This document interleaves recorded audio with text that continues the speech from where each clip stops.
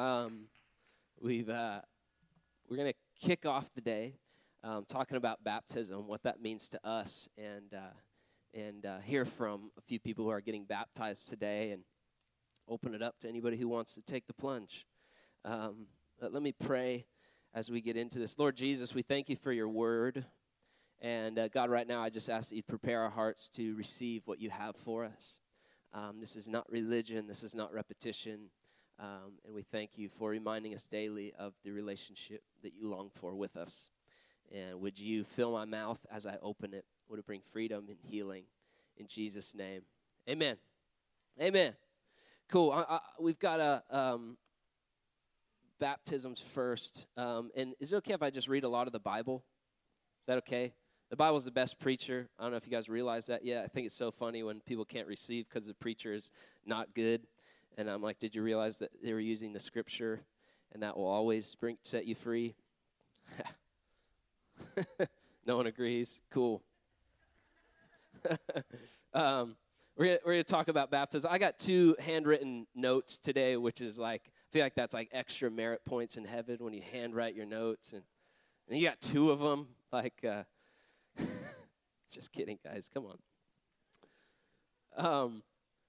But in baptism, which I'm always so excited about because it's this physical display, this display in front of our eyes. We call it going public. It's a public declaration of something that's happening on the inside of us. And I love what it says, and it proclaims. It's that I once was dead, and now I'm alive. It's the symbolism of the water. When you are dunked, when you go under the water, you leave your old life behind, and you come out as a new creation. And what I think is funny is this word priorities. You guys ever use that word priorities? You got to get your priorities straight. But did you know that the word priority was never meant to be plural? The word priority, actually, we just made up the word priorities in about 1940 because our lives started to get busy and we started to have kind of compartments to our lives. And so in about 1940, if you look up the trend of this word priorities, it skyrockets because people had to justify like their lives and how busy they were. And so they said, I have priorities. But really, the word priority just meant one singular focus. Priority, the main thing. The main thing is the main thing. So you have a priority. And what I love about having one main thing, as I've said this before, when you have one big yes, it means that you have a million little no's. And so in our relationship with Jesus, we make it the priority. It's the main thing. And everything else comes around that and beyond that. And I'm just going to read through some scripture about the importance and the urgency of baptism in the early church. And I'm going to read plenty of scripture here and just kind of go through some accounts in the early church, if that's okay. If that's okay, say amen. Amen. And we're going to start in Acts chapter 8. I don't have slides for these. I'm just going to speed through them so we get the point here. In Acts chapter 8, starting in verse 6, there's an encounter with Philip and, Simon the sorcerer. So we're going to go in verse 6. I'm going to start in verse 4. Philip in Samaria. Those who had been scattered preached the word wherever they went. Philip went down to a city in Samaria and proclaimed the Christ there. When the crowds heard Philip and saw the miraculous signs he did, they all paid close attention to what he said. This is fun. With shrieks, evil spirits came out of many, and many paralytics and cripples were healed. Bring it on. So there was great joy in that city. Verse 9, now for some time a man named Simon had practiced sorcery in the city and amazed all the people of Samaria. He boasted that he was someone great. And all the people, both high and low, gave him their attention and exclaimed, this man is the divine power known as the great power. They followed him because he had amazed them for a long time with his magic. But when they believed Philip as he preached the good news of the kingdom of God in the name of Jesus Christ, here it is, they were baptized. Both men and women, how awesome is this? Simon himself believed and was baptized, and he followed Philip everywhere, astonished by the great signs and miracles he saw. So what we can gather from that story is there's not necessarily a description of the content that was preached by Philip, but somewhere in his message of the gospel, somewhere in his good news message, there was baptism, because their immediate response was, may we get baptized. And then continuing on into verse 26 through 40, this is still Philip. It says this, now an angel of the Lord said to Philip, go south to the road, the desert road that goes down from Jerusalem to Gaza. So he started out, and on his way, he met an Ethiopian eunuch, an important official in charge of all the treasury of Candace, queen of Ethiopians. This man had gone to Jerusalem to worship, and on his way home was sitting in his chariot reading the book of Isaiah the prophet. The Spirit told Philip, "Go to that chariot and stay near it." Then Philip ran up to the chariot and heard the man reading Isaiah the prophet. "Do you understand what you're reading?" Philip asked. "How can I," he said, "unless someone explains it to me?" So he invited Philip to come up and sit with him. The eunuch was reading this passage of Scripture. He was led like a sheep to the slaughter, and as a lamb before the shearer is silent, so he did not open his mouth. In his humiliation, he was deprived of justice. Who can speak of his descendants? For his life was taken from the earth. The eunuch asked Philip, "Tell me, please, who is the prophet talking about, himself or someone else?" Then Philip began with that very passage of Scripture and told him the good news about Jesus. As they traveled along the road, they came to some water, and the eunuch said, "Look, here is water. Why shouldn't I be baptized?" And he gave orders to stop the chariot. Then both Philip and the eunuch went down into the water, and Philip baptized him. When they came up out of the water, the Spirit of the Lord suddenly took Philip away, and the eunuch did not see him, but went away on his way rejoicing. Philip, however, appeared at Azotus and traveled about preaching the gospel in all the towns until he reached Caesarea.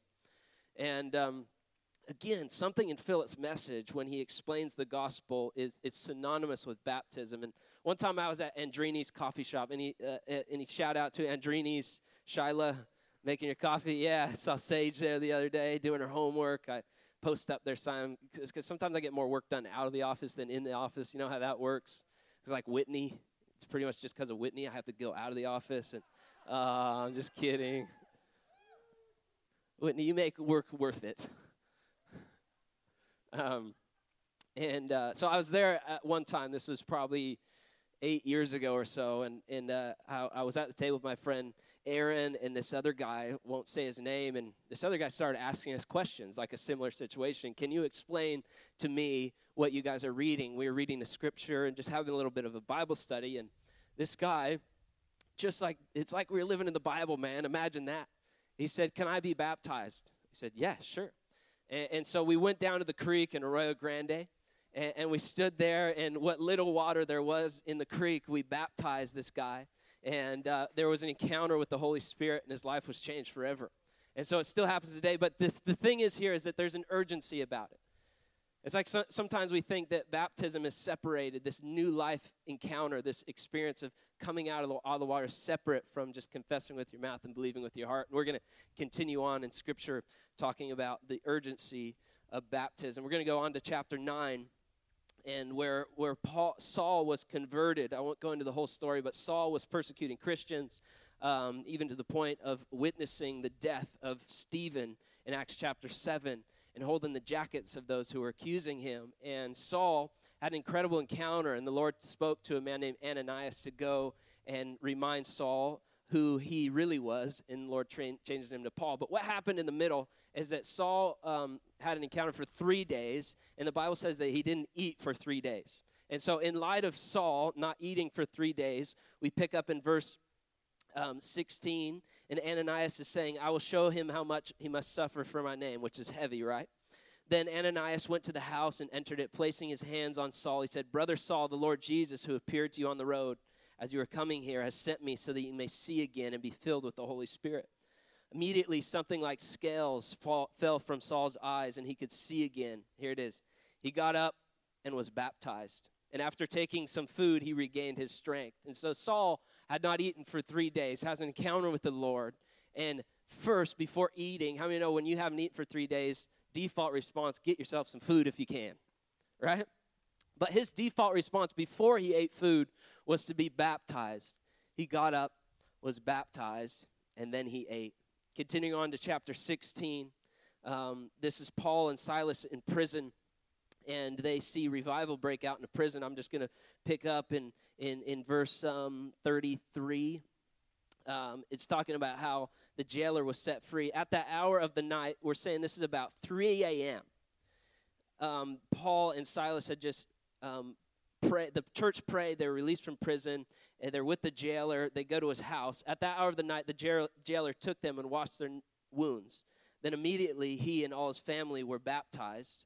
The jailer brought them into his house and set a meal before them. He was filled with joy because he had come to believe in God and his whole family. So this jailer's offering hospitality to someone who contributed to his life change. And before they go in and take a meal, they decide they need to get baptized. The urgency of baptism is synonymous with the gospel message.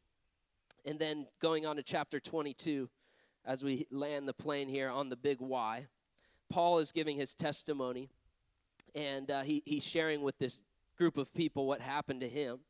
And in verse 14, he says this, "Then he said, the God of our fathers has chosen you to know his will and to see the righteous one and to hear words from his mouth." It's true for you today. "You will be his witness to all men of what you have seen and heard." And then he says this, "Now what are you waiting for? Get up, be baptized, and wash your sins away by calling on his name." Backtracking, Acts chapter 2, Peter is addressing the multitudes, and he gives this incredible message. And in verse 37, it says this, "When the people heard this, they were cut to the heart and said to Peter and the other apostles, 'Brothers, what shall we do?' Peter replied, 'Repent and be baptized, every one of you, in the name of Jesus Christ for the forgiveness of sins, and you'll receive the gift of the Holy Spirit.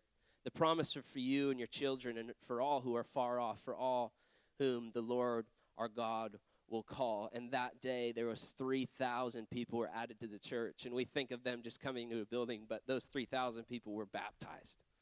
Isn't that cool to think about? I know you hear talk about this often, but we see the redemptive purpose of maybe Pirates Cove and Shell Beach. That maybe God designed that beautiful stretch of coastline with amphitheater style to be a place of mass baptism. I know right now it's a nudie beach. That doesn't sound like God to me. I think his redemptive plan for that place is to be blameless. Can you go there with me? Naked in his sight, back restored to the first love, that first shameless appearance before the Heavenly Father. And so in that place, I think we're going to see mass baptism at some point. 3,000 people were baptized. And so why was this response? Because the apostles remember the words of Jesus in Matthew chapter 28, 18 through 20, when he says, "Behold, all authority has been given unto me. Therefore go and make disciples of all nations." What? Baptizing them in the name of the Father, the Son, and the Holy Spirit. Baptism is incredibly near to the heart of the Father. And we have to ask, why was this so important in the early church? Why do we see the urgency? Why did they get baptized before they ate? Why was it synonymous with their message to immediately be baptized? Because back then, becoming a Christian was a big deal. I think it is now.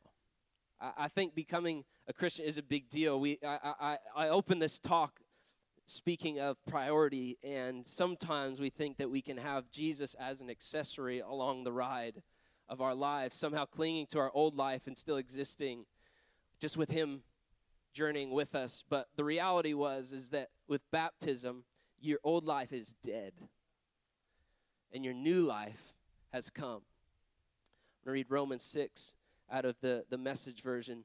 It's put beautifully. It says this in chapter 6, verse 1. "So what do we do? Keep on sinning so God can keep on forgiving? I should hope not. If we've left the country where sin is sovereign, how can we still live in our old house there? Or didn't you realize we packed up and left there for good? That is what happened in baptism. When we went under the water, we left the old country of sin behind. When we came up out of the water, we entered into the new country of grace, a new life in a new land." That's what baptism into the life of Jesus means. When we are lowered into the waters, like the burial of Jesus. When we are raised up out of the waters, like the resurrection of Jesus. Each of us is raised into a light-filled world by our Father, so that we can see where we're going in our new grace-sovereign country. Could it be any clearer? Our old way of life was nailed to the cross with Christ. A decisive end to that sin-miserable life, no longer at sin's every beck and call. What we believe is this: if we get included in Christ's sin-conquering death, we also get included in his life-saving resurrection. We know that when Jesus was raised from the dead, it was a signal of the end of death as the end. Never again will death have the last word. When Jesus died, he took sin down with him, but alive, he brings God down to us. From now on, think of it this way: sin speaks a dead language that means nothing to you. God speaks your mother tongue, and you hang on every word. You are dead to sin and alive to God. That's what Jesus did. Isn't that beautiful? That's what baptism is. It's a symbolism. Again, we don't practice necessarily religion or just things out of repetition or routine. We believe, though, that there are Christian practices, disciplines that are incredibly important as symbolism for the miracles that are taking place. We don't necessarily worship songs. We worship the author of songs. We don't necessarily worship the Scripture. We worship the author of Scripture. We don't necessarily worship rituals. We worship what is behind the rituals. And so in baptism, the water is just symbolic for life change, that you were once dead and now you're alive, which is a beautiful privilege. Would you agree? And so here's the deal. Acts chapter 3, verse 19 and 20 says this: repent, turn to God. Times of refreshing will come. Verse 20 says this: and then he will assign the Messiah to you. He will assign the Messiah to you. And what we like to do every time we do baptisms is open it up. We used to do a class, which I think is still valuable, but you just heard the class. And in the sound, under the sound of my voice, in the release of the gospel, the good news that God himself was reconciling the world, and he sent his only son Jesus to live a perfect, sinless life, God in flesh, fully God, fully man, misunderstood, accused, beaten, bloodied, forsaken, hung on a cross, so on the other side of that he could have the joy of relationship with us, paying the consequence of sin and death so it would be done forever, and then in the grave for 3 days, rose again so that he would make intercession at the right hand of the Father on our behalf. That's good news. But that message requires a response. It's repentance. See, what repentance means is simply turning around. Super simple. I love Rebecca's illustration she gave recently. She said, I asked one time for a revelation from God of what repentance really looks like, and it looked like this, that I was headed the wrong way on a freeway.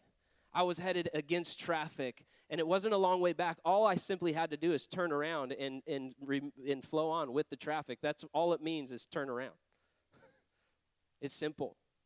See, some people think when they've walked away from the Lord, they journeyed for so long in sin and death and destruction that I get the term backslidden, but I don't agree with it, because backslidden gives this image that you somehow stumbled down to the bottom of a mountain, and to get back to God, you have to climb your way back up. It's not biblical. Repent is to just turn around, change your mind. It's not an ascent back to God. It's actually a descent to your knees. I changed my mind. That's all it means. I changed my mind. And here's the promise, that times of refreshing would come. That you'd find life, wholeness, a new reality, a born-again experience, new creation. And so I'm going to invite the three who have signed up to be baptized, up to the stage. But while I do that, just in your boldness in response to the message that you've just heard, you may not have signed up, but you can be baptized today. The water's ready. God's ready with open arms. See, if you want to respond to the gospel and just say, you know what, today I'm repenting, I'm turning, and I want to experience this new life. Maybe it's for the first time. Maybe it's been a while. Maybe you haven't made a conscious decision to recognize the reconciliation and redemption of God in your life. So is there anyone this morning with a heart burning and a need to respond that would say, I want to get baptized? If that's you, would you come up and join me on the stage? The message is out there. You want to get baptized today. Lene signed up to get baptized. Hunter and Lily, if you guys want to come, these guys are getting baptized today. But is there anybody else who wants to join these? We've got a towel for you. Anybody? Yeah, come on. Yeah. Come on. Anybody else today that wants to make that decision to be baptized? Old life done away with, new life has come. Anybody else?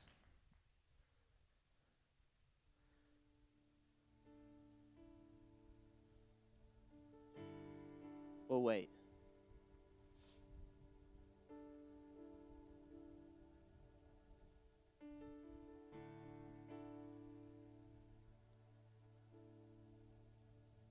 Awesome.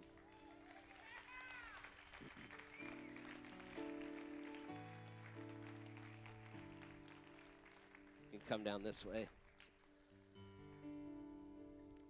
Is there anybody else this morning?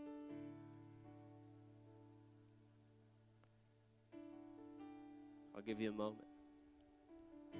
It's a big deal. You got to ponder it. You got to count the cost.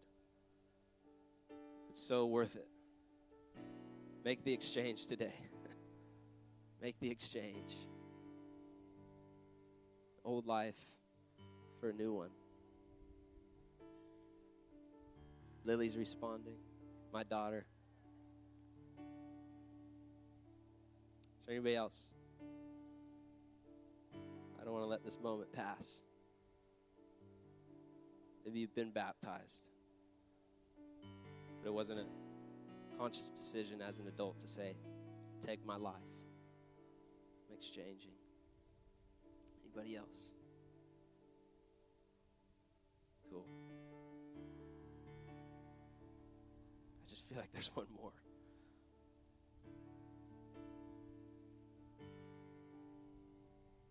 There's no shame. Yeah. Awesome.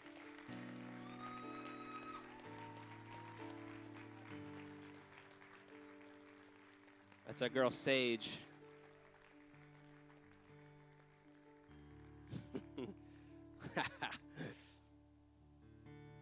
They're siblings. Sage, Hunter, and Lily are all getting baptized today. Awesome. One more. Come on. Come on.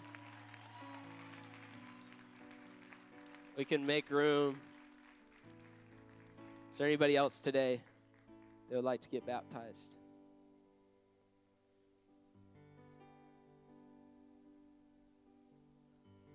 You feel his presence? It's good.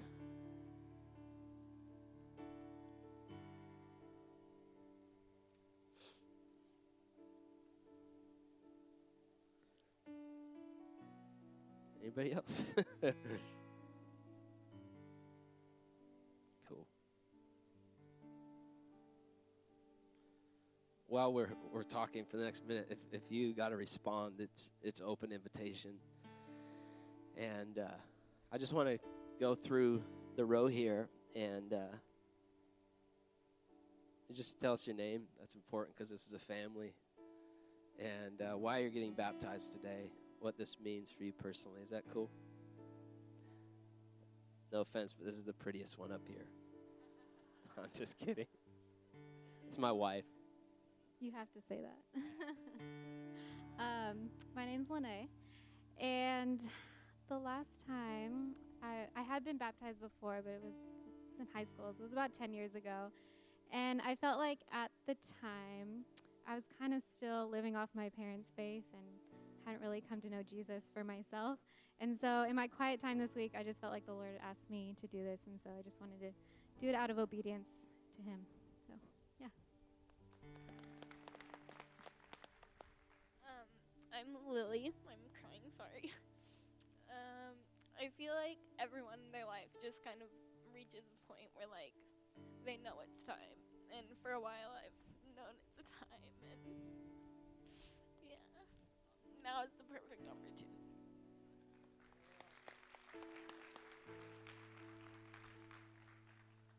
My name is Hunter Tullis, and these past 2 years I had a hard time figuring out what my identity was, who I am, and kind of what my purpose was. And at the beginning of this year, I developed a relationship with God, and I figured out who I am. I really did. I'm Keith Howard. I've been baptized before, one when I was a baby, and then one about 2 years ago. I just want to do it again, just to dedicate a new level of faithfulness to Him, and just a whole new level of just accepting what He's given me for free, and just showing Him that I want to come boldly to Him. That's about it. I'm Krista, and I've been baptized when I was probably in the 8th grade. And There was a time where John had made the invitation before, and I felt very strongly to go out, but I was afraid to go out. And then today, as he's doing it, I wasn't going to do it again, and then he waited. And God kept talking to me and saying, you just need to rededicate yourself to me. So I am totally rededicating my life to Jesus. My name is Sabrina, and it's time. Finally just, okay, let it go, do it, turn a new leaf, and just praise and be thankful and grateful for everything that he's done to me now and my family. My name is Sage Tullis, and I just think that God has been talking to me a lot, and I just think that today is the day, and he just is telling me, you can do it now, Sage. And he wanted me to get up on this stage, and he was making my heart beat, and I was like, okay, I'm just going to get up and do it. He'll do that. He'll do that. Church, can we let's huddle in. We're gonna pray. Dad, you want to join me? We'll pray after as well, but I just want to pray right now. Each time that I read in Scripture that someone was baptized, they were full of the Holy Spirit, and I just ask that right now, God, you would prepare these vessels to receive. In Jesus' name. God, as they are offering their lives in an exchange for a new one, Holy Spirit, would you meet them in a fresh way, in a new way? For those who are rededicating, God, I know the invitation is out there that you're knocking at the door, and God, hearts are saying, come in today. And God, I know that you're going to come in with fresh communion. Your presence is going to overwhelm. God, I silence all voices and accusations of who they were right now, and we say new life in Jesus' name, new life in Jesus' name, new life in Jesus' name. Thank you for your power. Thank you that your arm's never too short. In Jesus' name. Amen. Awesome. You guys want to go get ready out back? Are you joining our party?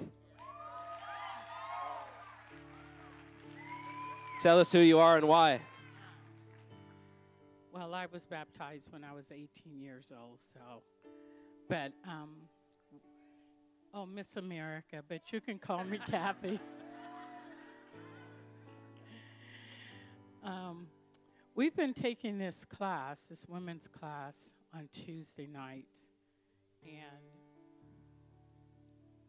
my reasons for giving my life to the Lord wasn't sufficient, because I didn't really understand who he was to me.